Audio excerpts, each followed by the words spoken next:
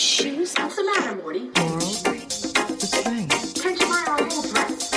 Laurel, the spring. Great gowns, Laurel, beautiful gowns. Fashion has changed. Laurel, No, it hasn't. Hi, I'm Lauren Garoni. And I'm Chelsea Fairless. And welcome to another episode of the Every Outfit Podcast, where every single week on Sunday, we send each other a text message where we go, there's just nothing to talk about. Like, what are we even going to talk about? And by Wednesday, we're like, we have too much. We have too many things to talk about. Yeah, yesterday was kind of a landmark day in culture for us between the Sara Ramirez variety profile, Kim Kardashian's skincare line, and the Amber Heard Johnny Depp verdict. There was just a lot going on, all of which we'll discuss, of course. And I want to be a good ally and wish you a happy Pride. Oh, fuck off. Actually, I do owe you an apology because I think it's a major fuck up that I wasn't able to secure the requisite gay influencer spawn. You know what homophobia is?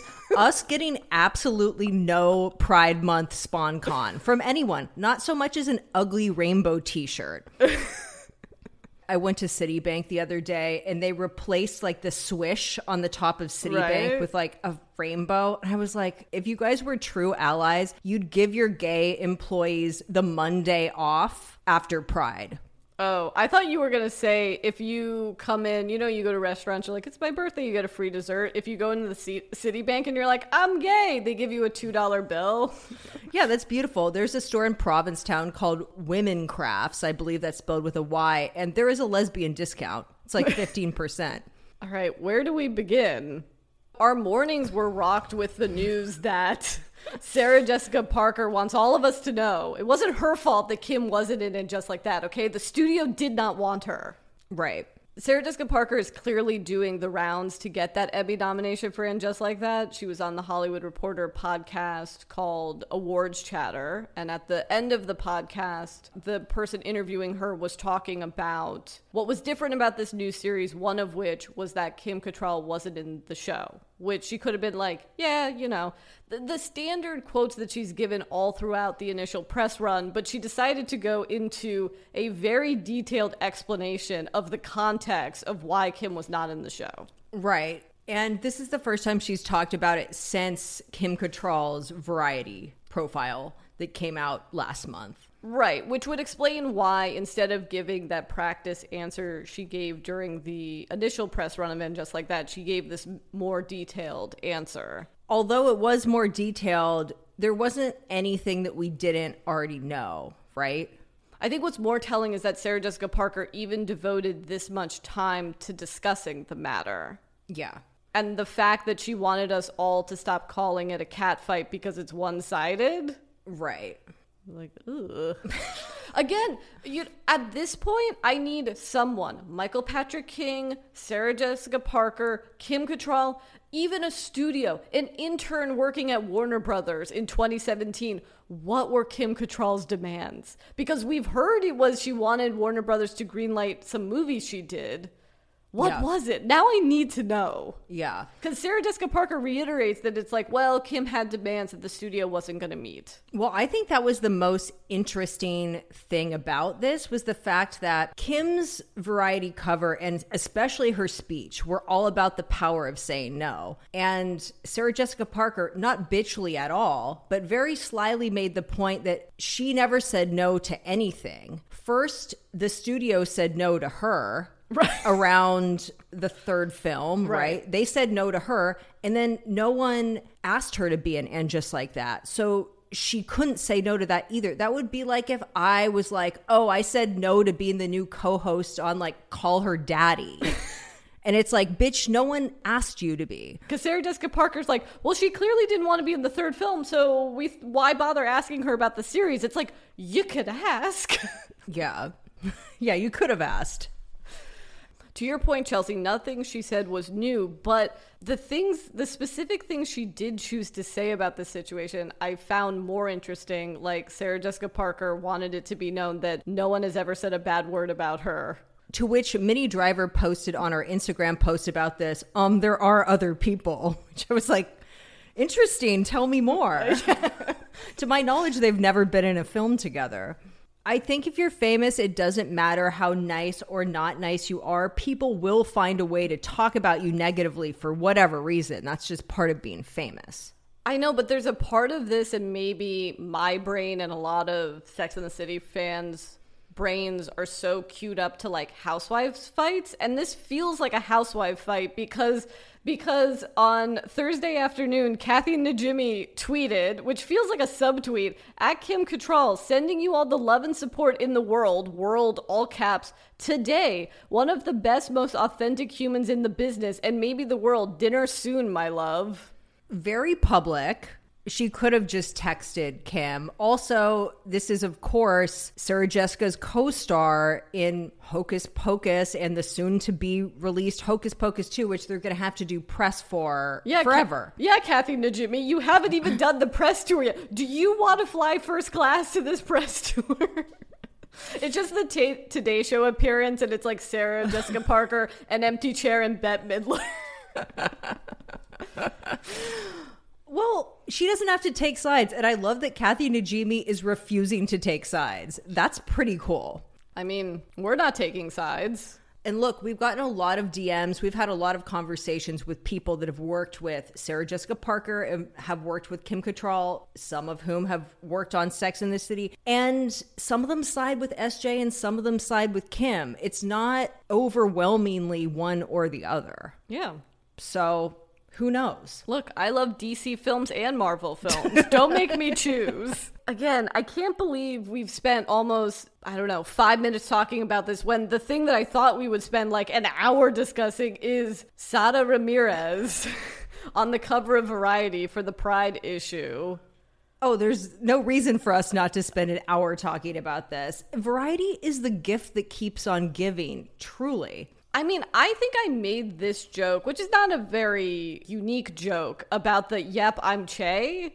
I don't think they got it from listening to me on one of our And Just Like That episodes, but like, I can't believe they really did it. It's pretty cool. I thought that was really funny. Hey, it's Che Diaz would have also worked. Right. But I thought it was an interesting choice because I thought that they might take a minute and step away from Che a little bit, but it's impossible to do that when the cover line is referencing the character and most of the article is about Che Diaz and the backlash and the drama around that. But before we get into the article, I just want to say that Sada Ramirez seems like a cool person. This is a profile of them. I don't want to conflate them with Che, but again, as I've said, it's hard.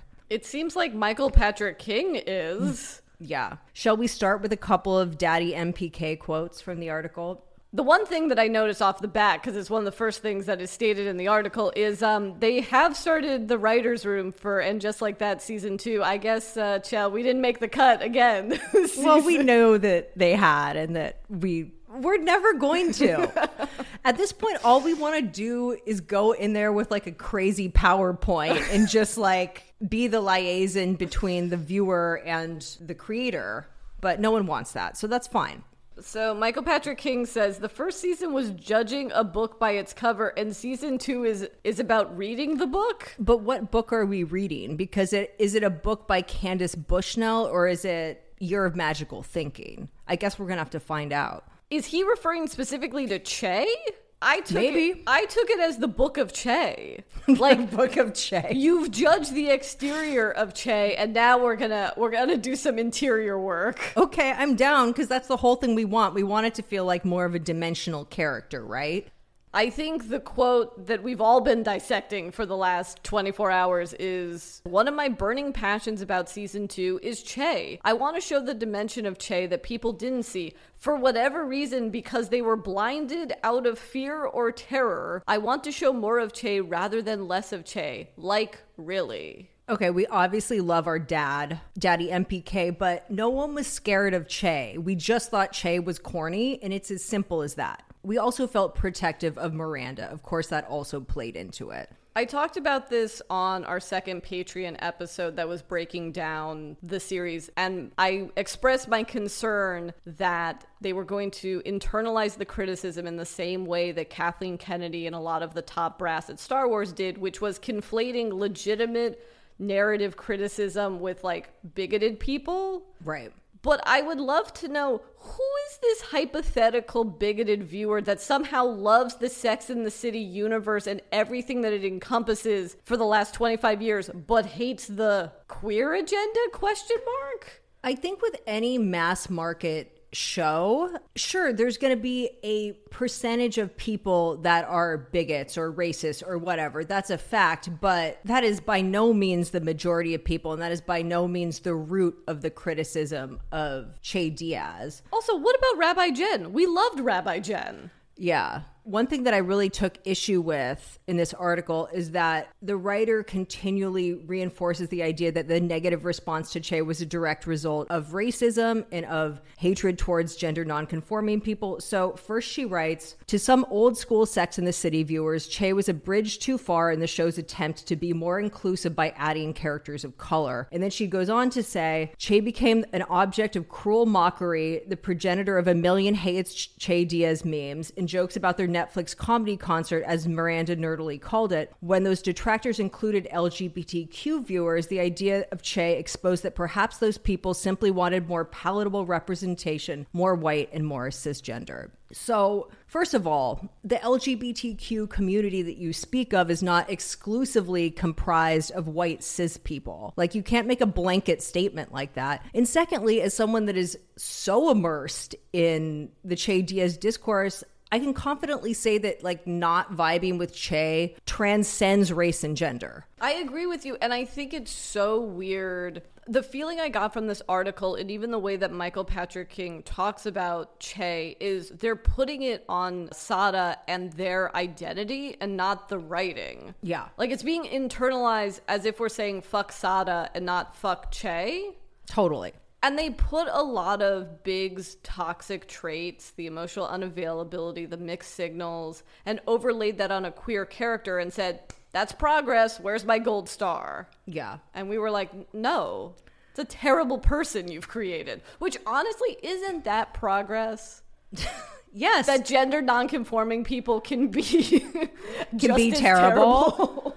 No, absolutely. But I thought that Sada kind of reinforced this a bit because they said, if you're going to get caught up in this character, at least learn about how people like Che Diaz are currently trying to survive escalating attacks on our community. It's like, okay, well, now I can't say anything bad about Che because they brought up hate crimes. And like, just because someone makes a joke about Che Diaz doesn't mean that they're like necessarily ignorant to the fact that trans and non-binary people are like disproportionately affected by violence. Like, that's illogical. Do you think that Michael Patrick King is going to wrap this into Che's new comedy concert? Well, I'm more scared that something bad is going to happen to Che Diaz in season 2, just to remind the audience about how terrible the world is. Oh, like it's an early aughts Queer as Folk episode? Exactly. Exactly. Well, to me, this article signifies that they aren't going to break Miranda and Che up just to prove a point to the audience. Well, I read this article about like how to talk to conspiracy theorists, and they said that like when someone expresses an opinion and someone else challenges that, the human instinct is to like exaggerate even further and to double down. Like, that's just like how we're programmed to behave. So that's kind of what they're probably going to do with this. See, I think, and this is at the heart of the situation, is Michael Patrick King thinks we're the conspiracy theorists, and all the viewers of And Just Like That believe he's the conspiracy theorist. Yeah. I just like can't believe the tone of this article. Like, I can't like blaming the fan reaction on racism and transphobia is so fucking dark when there's so many like actual instances of this in the world. It's kind of like that scene in The Family Stone where like Rachel McAdams gaslights the family into thinking that Sarah Jessica Parker's character did something fucked up. Yeah. Look, I still think And Just Like That can be saved. I think there could Absolutely. be a good season. The nicest spin I can put on this is that they do break up Miranda and Che becomes like a Samantha-esque figure in the show. Maybe a Shane of the show, like whoring it up and bringing that talk to the brunch, which I'm fine with. I think they need to be self-aware, and by they I mean the creators of Just Like That, need to be self-aware about the cheesiness of Che Diaz and like lean into it. I believe we talked about this on a Patreon episode, but their sitcom needs to come out and it needs to be called Hey, It's Che Diaz. And the key art needs to be really embarrassing and it needs to be like all over the city. Like we need to just accept what we've done and embrace it and play with it instead of double down and do like whatever they're going to do. Oh boy, buckle up, guys. Look, this is all good for us in our business. Yeah. But this article also had a lot of wild quotes. Did you clock this? After all, when Nixon looks back, Miranda, despite her interest in men, had many queer and frankly lesbianic? Lesbianic? I think it's lesbianic. Well, Let's be honest. No. She was a stand-in for the gay woman we didn't have. Parentheses, Nixon adds, I think Samantha was a different kind of queer. Sure, she's trisexual. She's the one that actually had sex with a woman. Sure, I couldn't understand if Cynthia was trying to be like, you know, she's a gay man trapped in a woman's body. I could see that for Samantha. And yeah, I agree that Miranda definitely was a stand-in character. I mean, that's true of many characters in film and television throughout history that are just kind of a little coded. And I don't necessarily think that was the intention behind Miranda, but clearly we got a vibe. And again, our concern doesn't come from hating gender non-conforming people and not wanting them on our TV screens. I think because of this doubling down, and if they do remain together, you're actually robbing the much richer story of seeing Miranda in her 50s dating for the first time. Yeah. We'll get there at some point. Season 4. Yeah, season 4. That sounds about right. Should we talk about the photos? Oh, what did you think of the styling, Chell? Again, Asada looks hot. It's not about them, but the makeup and the styling was hard for me. Yes, I will say. I think that if I had been in charge of this shoot, I think they need like a Willie Chavaria makeover. Ooh. Full on. And then it needs to be nice like Ethan James Green portraits or something. The Harlequin heart around the face was hard. Well, it kind of looked like, because it was red, it kind of looked like a sunburn or a rash or something. It did not convey as a heart initially. It took a second. Yeah. Wait, is it a heart? I think there's this unspoken thing that when it's the Pride issue, you have to have like face jewels and shit like this, you know, where you don't. I mean, we saw the Esquire cover with Elliot Page that was pretty hot. It was very hot. Shall we move on to SJP's wallpaper line? Initially, the only Sex and the City related thing we thought we were going to talk about this week. Yeah, we thought we were going to be scraping the barrel with And Just Like That news, but look at us now. Not that this is the bottom of the barrel. She did a collaboration with a company called Wall Shop and designed 220 individual wallpapers, although many of them are just like humongous carnations in various colorways. And you may remember these wallpapers from And Just Like That. Remember when we were like literally like, why does every room in her house have these wallpapers with this like insane scale? Now we know why. Yeah, I do love Sarah Jessica Parker. She's like, I'm not Carrie, but also Sarah Jessica Parker designing carnation wallpaper for Carrie's apartment. Well, it does tie in with Carrie because she has an established history of loving carnations, as addressed in the episode where Berger breaks up with her. Yeah, I think when you go to the website and you see the carnation wallpaper, because it's a much wider view, you're like, oh, that's pretty. And then you just put your arrow over and it shows it on the wall and the carnations are so gigantic. Yeah. They're pumpkin-sized carnations, just so you guys can understand. I've never seen a pumpkin that large. I don't even know. They're the size of like Great Danes. Look, a lot of it is a little too sort of feminine, traditional, country-ish for my particular taste. But there was some cute stuff. Like there were some cute ginghams. It would look amazing. Like if you wanted to make a little girl's room look like the book cover for The Lonely Doll. Yeah. It made me want an accent wall of a sage green gingham. Yeah. Which I previously had never felt before, so. There were also some good, like, thick stripes that had really good color combinations that I feel like would look fantastic in a bathroom. Anyway, what is she going to do next? Oh, what category of lifestyle could she move into? Because the last thing she did was those Cosmos, which no one sent us to this day. Wow. I'm also noticing, I didn't realize this, one of the wallpaper is just old books.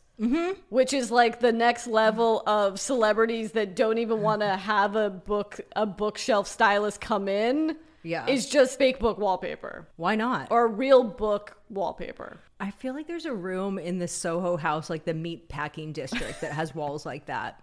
I don't doubt it. What other lifestyle category could she get into? Well, we've got shoes. There was that disastrous... She's got perfume, of course. Yeah. What was disastrous? The Halston run. Right. So I don't think she'll go back. She's got a book imprint. I mean, cars? A collab with Fiat? You'd buy a tiny... Tiny gingham Sarah Jessica Parker Fiat. No. If it was all giant carnations, but because it's a Fiat, it can only fit one of the giant carnations on the hood and one on the trunk. Anyway, enough about this. Let's talk about the fact that there's a book club sequel happening. I know. I sent that to you. I was like, Chel's going to be so excited. happy. I know. I was. And quite like Sex and the City, too. It's like, we're going to Europe. Yeah. They're going to Italy, I think. You know, Jane Fonda's character in Book Club owned a hotel, so maybe she's expanding overseas or something. Great. This is the cinematic universe I want. I also love how the Book Club girls adhere to the Sex and the City personality archetype so closely. Like, Candace Bergen is literally Miranda. Yeah. She's a judge. Jane Fonda, obviously Samantha. Mary Steenburgen, definitely Charlotte. And might I say, great casting for Charlotte's mom on And Just Like That, if we ever want to go that route.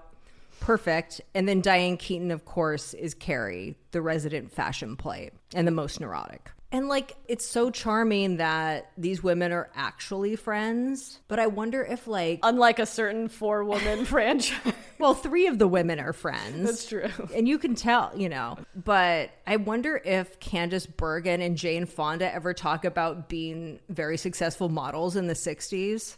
Oh, the successful model to actress pipeline, you mean? Yeah, exactly. Model to movie star to book club pipeline. To marrying European directors. Oh, yeah, they both did that. Yeah. Louis Malle and Roger Vadim. Lots in common. Yeah, we'll be first in line. What is there no better double feature than the Nicole Kidman AMC ad into the book club sequel? No, that's heaven. That's like the Chromatica 2 into 911.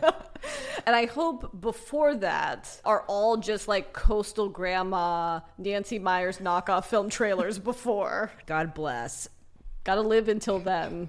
So something tells me Chelsea's gonna want me to do this transition because I can think of no more difficult segue from book club to the Johnny Depp Amber Heard verdict. So I was wrong. I'm willing to admit. Yeah, you were. You led me astray and our listeners. I mean, to be fair, my legal analyst that I watch. The one with the purple hair? Yes, Emily D. Baker also thought he was not going to win. She thought he was going to win on one count, the first one. So he not only won, he won all 3 counts. So count 1 was the headline. I spoke up against sexual violence and faced our culture's wrath. That has to change. The jury found that it was defamatory and was made with actual malice. Count 2, then 2 years ago, I became a public figure representing domestic abuse and felt the full force of our culture's wrath for women to speak up was defamatory and was made with actual malice. And then count 3 was her insinuating that Johnny Depp had sexually assaulted her. They found that that was defamatory. But they did find that Johnny Depp had defamed Amber Heard on one instance. And I see people that are very pro Amber Heard running away with this and being like, oh, well, the jury found that he did abuse her. Like, what the fuck is this about? No. The one count that they found for Amber was her counterclaim was based on his former lawyer's statements that he made on Twitter. And the one that they found untrue and sided with her was that she did not destroy Johnny Depp's apartment. I guess they proved that Johnny Depp has destroyed his apartment enough. Right. And he probably that should did be that. easy to prove. Yeah. So Johnny Depp was awarded $10 million in compensatory damages and $5 million in punitive damages. So punitive damages are like, fuck you money. Compensatory damages are, you lost out on work, probably $10 million worth. They awarded Amber Heard $2 million in compensatory damages. How they came up with that is her alleged salary for Aquaman 2, and then 0 in punitive damages. Heard is planning to appeal. Right. I think Johnny Depp is just going to say, you know what, she doesn't have to pay me. Because I think that's going to be the classier move. Because for him, I don't think it was about money. Right. Then why didn't he sue her for $1 like Taylor Swift? I don't know. That's the classier move.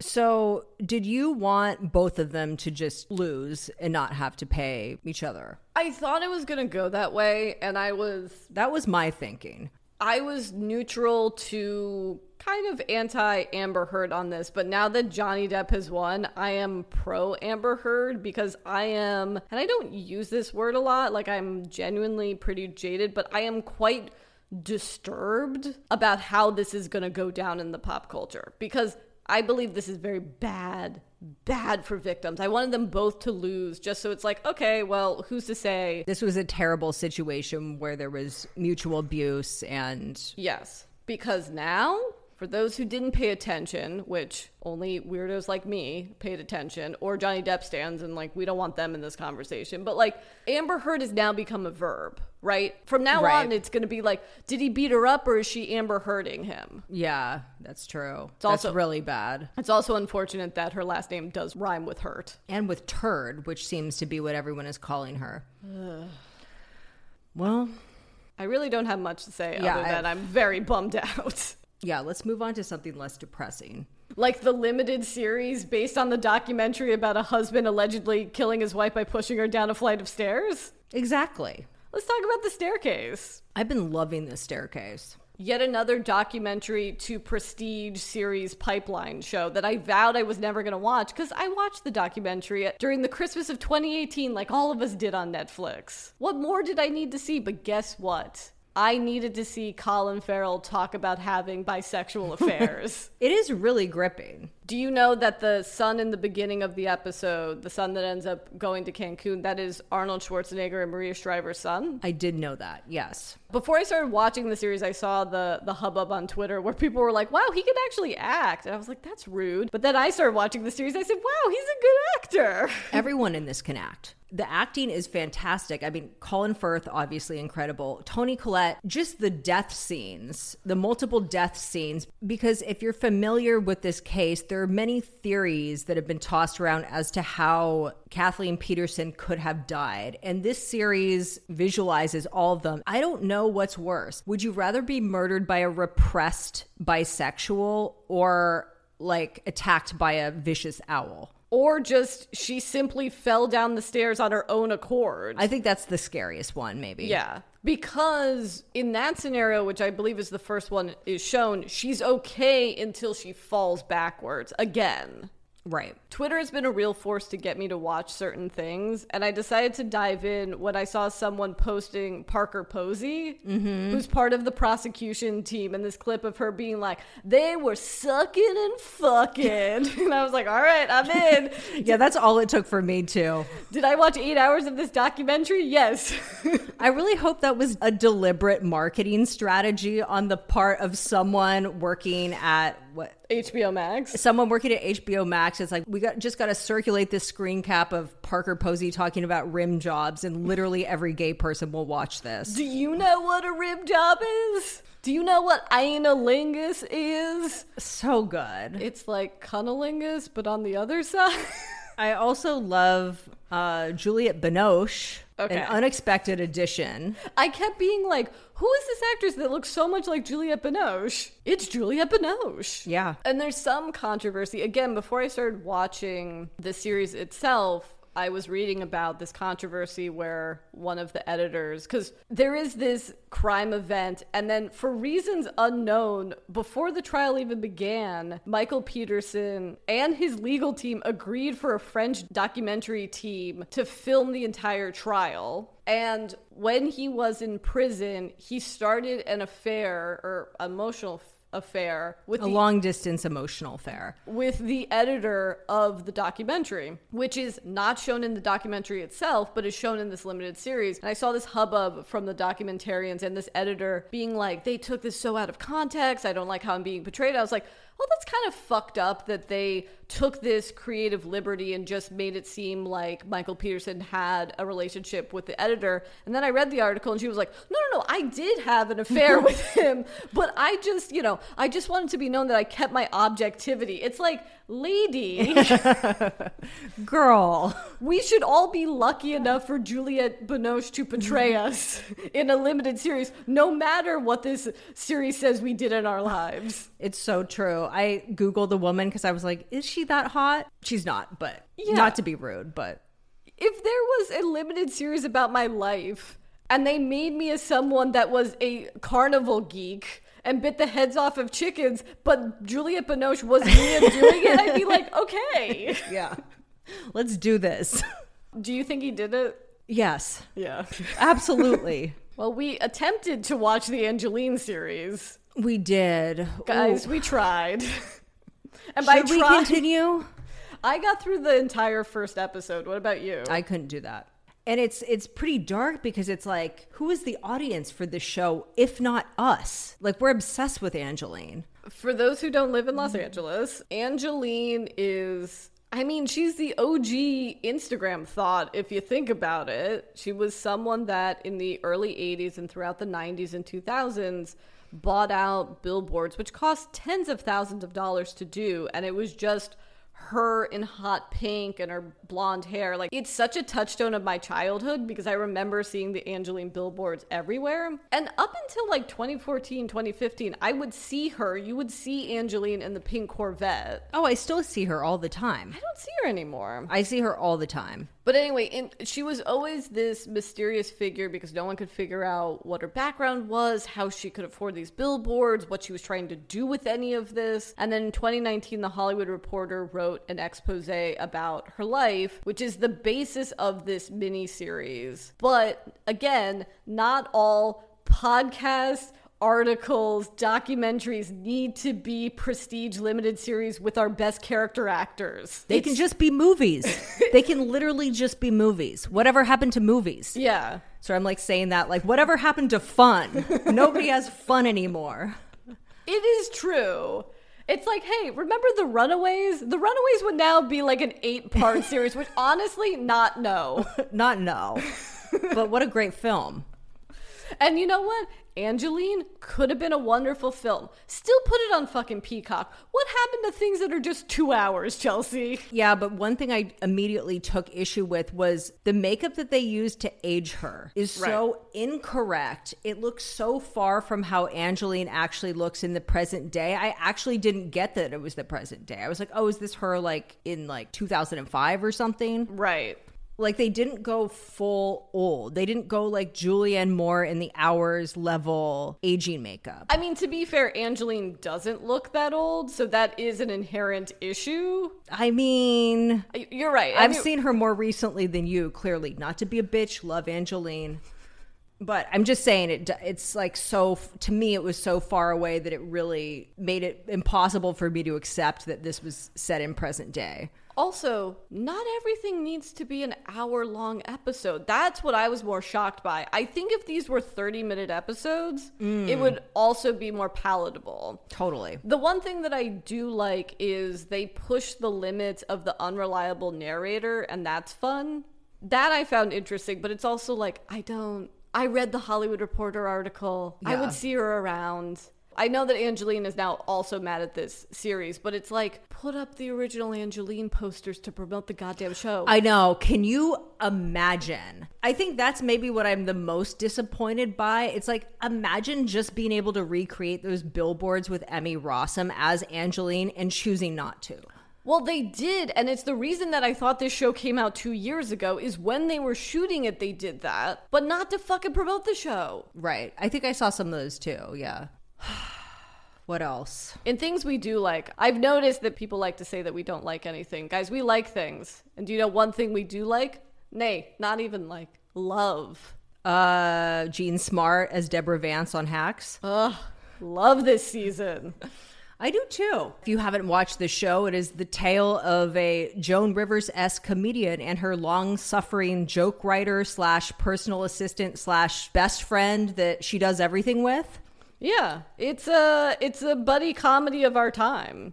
Yeah. To me, watching this show, it's just like easy and simple. Like I feel like I'm curled up under a warm, cozy blanket, like drinking cocoa or some shit, which is the same effect that book club has on me. I guess this is just like my continuing obsession with women of a certain age stuff. Yeah, make more things like this. Yeah. Well, it does get back to the whole Michael Patrick King, because his initial complaint is that we're all ageist people, and that's why we didn't like him just like that. And it's like, we Absolutely love hacks. not. Yeah, we love book club. We love Grace and Frankie. Yeah, totally. I will say Ava annoys me at times, but I ultimately want her to succeed, and I'm always very stressed on her behalf. And when I was watching this season, I realized like every single episode is her just doing really mean shit to Deborah, and then it's like Deborah's gonna find out about it, so she's like scrambling behind the scenes to prevent catastrophe, and then Deborah just ends up like forgiving her. What you're describing is an old school sitcom premise. I mean, that's I Love Lucy, that's Welcome Back Kotter, that's any kind of sitcom from the 70s, 80s, 90s. Yeah, I have to say I really loved the lesbian cruise episode. I thought it was so incredibly legit. So often when there's a very special lesbian episode of something,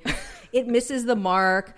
There's some like person that's supposed to be a butch dyke wearing like hip huggers. It's a weird vibe, but this was so legit. I was like, this actually is the Community. And I love that Margaret Cho was playing herself. That's a perfect detail. Yes, the revelation that she's not just booked on a gay cruise, it's a lesbian cruise. What a nightmare. And Deborah doesn't do well with the lesbians. No comics do, except for like Margaret Cho, and even I'm sure she offends some people. She's more of a gay man's comic. Oh. Hannah Gatsby lesbians love. Yeah. You know, like think about it. I am thinking about it. Because all the lesbian comedians, like Leah, like Sandra Bernhard, those are like gay man's comics. Wow. Yeah. That really blew my mind. And then there's ones that appeal like more to like straight people, like Wanda Sykes. Right. Is kind of like everyone's comedian. I love Wanda Sykes. Same. Also, Hacks is so good that I actually don't want to discuss it too much in detail, because if you haven't watched it, you guys should watch it. But this whole season is, I will say... And I swear HBO Max is not paying us to say this. And they never will, because we only say lovely things about them for free. Why do they need to pay us at all? Yeah, like I'm over here doing free Spawn for their floral competition show that no one watched. But this season, I don't think it's too much of a spoiler, at the end of last season, Deborah Vance makes the choice to kind of blow up her act that she's been doing for 30 years and start fresh. So they are on a tour where Deborah is getting humbled. What did you think about Laurie Metcalf as the bus tour manager? Yeah, incredible. Incredible. Yes, I did feel her when she said that she got her fast food meal from 3 separate places. Yeah, you would do that. She was like, what was it? She was like, I get the Whopper from Burger King. I know she got a Frosty from Wendy's, but she got the fries somewhere Frosty else. from Wendy's. The fries from McDonald's, Of obviously. Course, yeah. Yeah. That is correct. Yeah. Who could argue with that meal?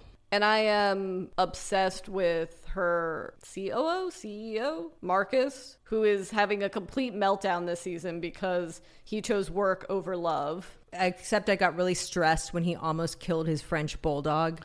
Yeah. That's like my worst nightmare come to life, basically. Is that you're just doing E all night and your dog accidentally...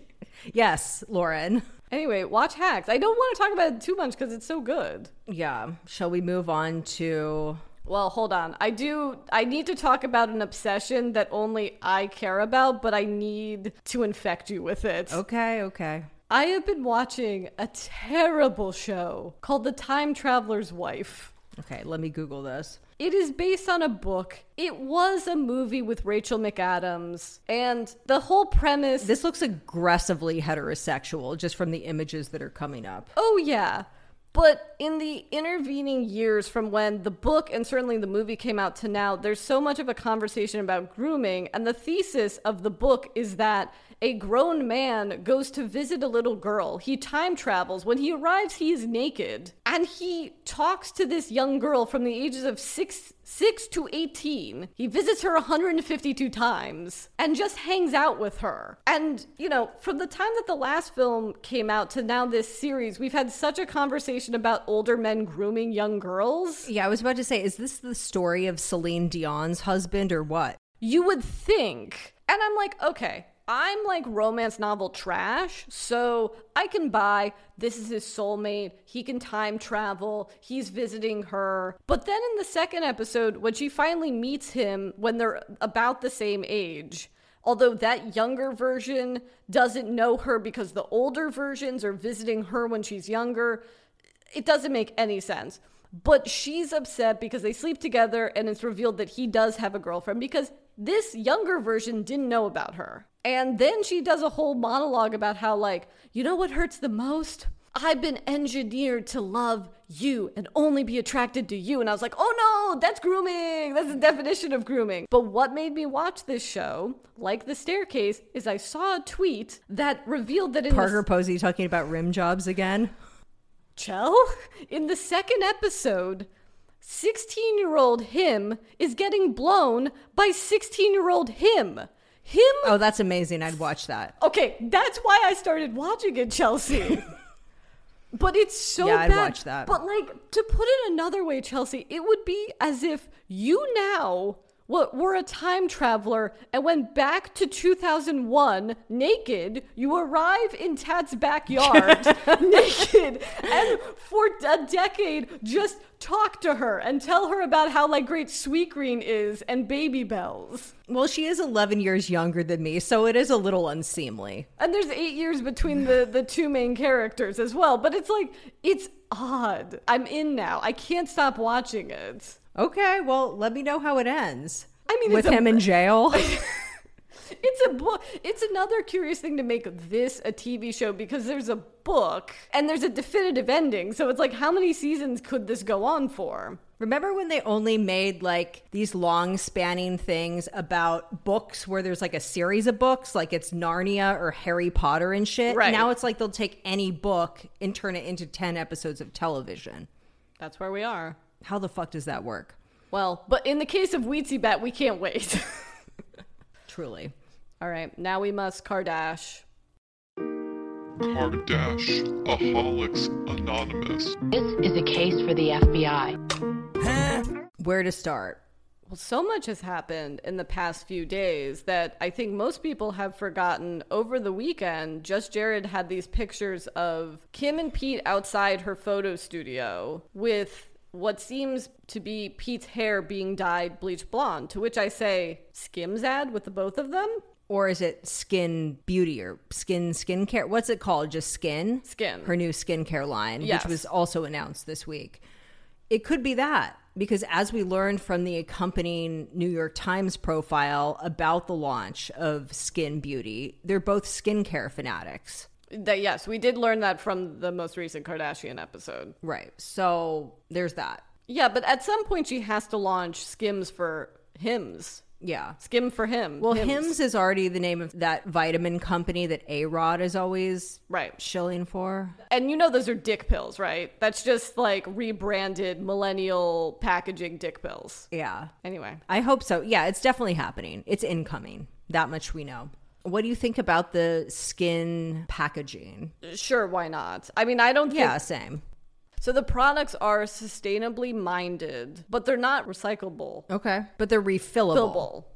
Which I think is cool. Yes. Well, you know that I already have an alarm set for June 21st, 12 p.m. EST, to get us the 9-product range, which is $630. Okay, we can't spend $630 on this shit. The people ask this of us, Chelsea. It is a business We are not expense. spending $600 on this. Let's get like half of it or something. I'll spend $300 between the two of us out of the company. We have to follow Kim's 9-step skincare.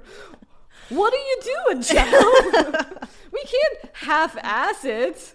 Does someone that does PR for this listen to this? Does someone know someone? I don't want to have to pay for this. This was the only reason we should have signed with Dear Media for our podcast, because there seems to be like an in between the Kim Kardashian beauty world and Dear Media podcasting. Yeah. All right, so this is her 9-step process. We've got the cleanser for $43, the toner for $45, exfoliator for $55, hyaluronic acid serum $90. Okay, Barbara Strum. Vitamin C serum, $90. Face cream, $85. Eye cream, $75. Oil drops, $95. Night oil, $95. All right, I'll agree with you that we should either select the oil drops or the night oil. Yeah, I think it's about the night oil and the eye cream for me. Yeah. I do respect the fact that while this is insanely expensive, there's no way that Kim is going to actually use a moisturizer that costs $30, which has been the price point of previous Kardashian beauty and skincare enterprises, right? Like KKW Beauty, fragrance, Kylie Cosmetics, Kylie Skin, that's always been pretty affordable in the scheme of things. It's not a bad price point if you think about it's a more elevated Kardashian brand that is Not you justifying this. No, but it's not. It's for people that would want to buy, you know, Augustus Bader or Barbara Strum. Yeah, all that shit's expensive. Right. So it's a step down from that. Sure, like if you look at Violet Grey and like look at the most expensive shit there, that's crazy. That's Yeah. We're talking about like $500 eye creams and For sure. yeah. The only reason that I would buy this stuff is so we can talk about it on the show, but I feel like I'm well in hand with all my beauty products. I don't need anything new, especially because if I'm going to spend a bunch of money on a vitamin C serum, then I'm going to get the SkinCeuticals, like OG vitamin C, ferulic droplets for like $160. Right. I'm now realizing as I stare at you in your blank expression that I'm the one that's more likely to have a 9-step beauty routine than you are. You're like, fuck this. I'm just saying it's giving 1%. No, it's giving like 2%. That's where she's trying to lean into. So I kept seeing this thing about a Black-owned business sending Skin Beauty a cease and desist order that was going around yesterday. But the origin of that is from a year ago. Yeah. And when this product launched, there was nothing on. There's a skin company in New York that is she's a facialist. Yeah. And I don't believe she actually makes products. So they don't make products. Yeah, so they either settled this out of court or it was thrown out. I've had to, for our business and for other businesses, really familiarize myself with trademarking. And I think people think that when you trademark, I've trademarked this thing. It's now trademarked. Well, you have to trademark in like specific categories. Right. But if they're if they're a facialist, then why wouldn't you trademark in? Because if you're a retail business, you most likely are trademarking in class 35, which is a retail business trademark, and skincare and cosmetics is class 3 trademark. Okay. But what I found actually more curious, which I learned when I was researching this, is that Laura Harvey, the daughter of Steve Harvey and the owner of some very enviable abs, if you saw her at the Met Gala, For sure. has a skincare line called Skin, SKN. So Kim's label is SKKN. Interesting. I guess a 3-letter word is different than a 4-letter word. People need to start putting vowels back into their brand names, okay? We would fix a lot of these problems. Also, am I crazy? But wasn't there like a cheesy 90s condom brand Yeah. named this? But there's a Y in that I remember one. that from my brief foray with bisexuality. There's a Y in that okay. Skin. Actually, that's the poll we should put up, is what we're not going to buy $600 worth of this beauty line. What No. products should we buy? And let people help us. We'll buy 3. Sure. That seems much more reasonable. New Kardashians episode. Wow. What did we think? The introduction of Pete. Yeah. The emancipation of Pete. I've never seen Kim look happier. Yeah, I'm so happy for her. I think it was really telling when she was talking about constantly chasing stuff. Like, oh, I was chasing a career, and then I was chasing money, then I was chasing a relationship, and then she says I was chasing happiness. And it's like, oh. Yeah, if you're in an unhappy marriage, which she clearly was. But I think she didn't realize how unhappy she was. I don't think she realized how much she was missing by being with Kanye for those last few years. Yeah, but when you're in a marriage like that, you can't see the forest for the trees. Oh, for sure. You know, you're just like, you're so in it. I love that she explained the history behind their romance, and she basically just said, we kissed at SNL. I felt a vibe. He didn't come to my after party. And then I just texted him. I got his number, texted him because I was just down to fuck. I heard he had BDE.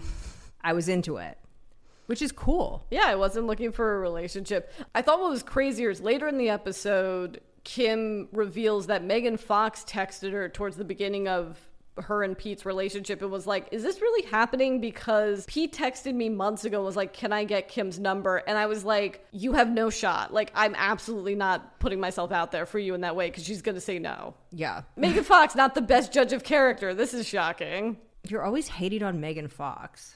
I think she's trapped in a relationship that she's realized is not going to go anywhere, but she's like, fuck, I really committed publicly to this. Well, we'll see. Have you not seen those recent videos of her looking bored as fuck and like disassociating on the red carpet when she's with him? No, I have not. I missed that, but I do not doubt it. I love that Courtney's like, she's so much nicer since she started dating Pete. So are you, Courtney. Yeah, I think that's also you fucking Travis. And apparently, well, let's play this call. If you guys don't talk about Courtney saying that she is going to drink Travis's cum 4 times a day, I don't know what would be wrong with this world. Please. Thoughts, prayers, all of this. I can't believe we forgot to talk about that. Doesn't cum have a lot of calories? I mean, it has some calories. Like, how shouldn't you know that? You How think? Many calories? Do you think for gay men and heterosexuals, women, they just hand us a notebook of fun facts about fucking men, and one of which is the calorie count of sperm? Each teaspoon of ejaculate has 5 to 7 calories. Okay, so that's like nothing. Well, that's also a very tiny amount of ejaculate. A teaspoon? How much is a load? How many ounces in a... I can't figure this out. If anyone knows, just DM us. I did, in true Courtney fashion, I did enjoy her scene with Gwyneth Paltrow, where Gwyneth Paltrow is actually doing business, and Courtney's like, yeah, okay, yeah. It must be really easy to have a business when someone else is doing everything on your behalf. Totally. But that said, I still think I'll probably buy that candle.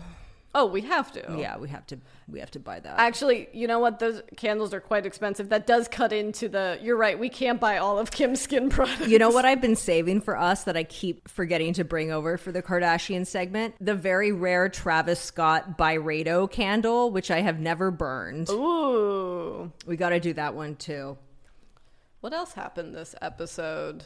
Speaking of old school sitcoms, this inherent comedy of Chloe walking across the street, not even across the street, across the driveway to her mother's house. Yeah, I loved the scene where Chris was bathing, drinking a martini. That was great. The breaking of the fourth wall has been the best thing about the Kardashians. Like, you actually seeing the camera go down when they have to exit the room so Chris can change. For sure. When the 3 of the girls are talking to each other, when Chloe, Kim, and Courtney are having lunch together and they're shaking up the salads and they're having a conversation, and then Kim just looks up to the camera and she goes, I know how you love when we shake salads, talking to us. We do love when you shake salads. Also, I love that I just discovered that I live very close to a health nut that I never knew existed. This is the establishment where they get those salads. There's one like near the Whole Foods in, where is it? Sherman Oaks or Beverly Hills? Yes, Sherman Oaks. That Valley place. Mm-hmm. There's one right there. Makes sense. Yeah, next time so I come to record, I'll bring you one. We can eat it during the Kardashian segment. And then I think the only other thing of interest was Kim showing off Kim Air. Oh, Kim Air. Wow. Incredible. Cashmere walls. Could you even imagine? I can't imagine such luxury. Yeah, I'm going to be thinking about Kim Air when I get on my Coach JetBlue flight to New York on Wednesday. Middle seat. Yeah, I'll definitely be in the middle. Tat will get like whatever side she's on. Did you watch the preview for next week's episode? Yes, but I already forget it. I mean, it's pretty whatever, but then it seems like we're going to get the reveal of Tristan cheating. Yes, how could I forget? Yeah. We also got another shot of Chloe's terrifying pantry. Did you see the GIF? Yeah, which she said to Scott she gave up a garage so that she could have this pantry. It's so insane. Also, thank you to the people that called in solidarity with me being horrified by this pantry. I really appreciate the support. Also, as someone, and I understand I'm in a very fortunate position, but as someone that's TV is above their fireplace in the living room, if I design my house from scratch, I would have a dedicated TV room. I also cannot get over She that- has a dedicated TV room. There's a well, screening room. There's a screening room, but like, Well, I would put it not over my fireplace because my last TV was lit on fire during our Christmas party. So that was the best because we were having like a close moment, and then Tad just burst in the room and she was like, "Don't you fucking notice the TV's on fire?" and I'm like, oh, come to think of it, I do smell melting plastic. This has been fun. Apart from that Johnny Depp Amber Heard part, this was breezy. I pray that this is the last time we're talking about that. Yeah. Thank you guys for listening as always. And we'll be back next week with a Sex and the City episode. Yeah, we're doing a Lo Manolo episode. So anchors away, baby. Get ready. Bye. Bye.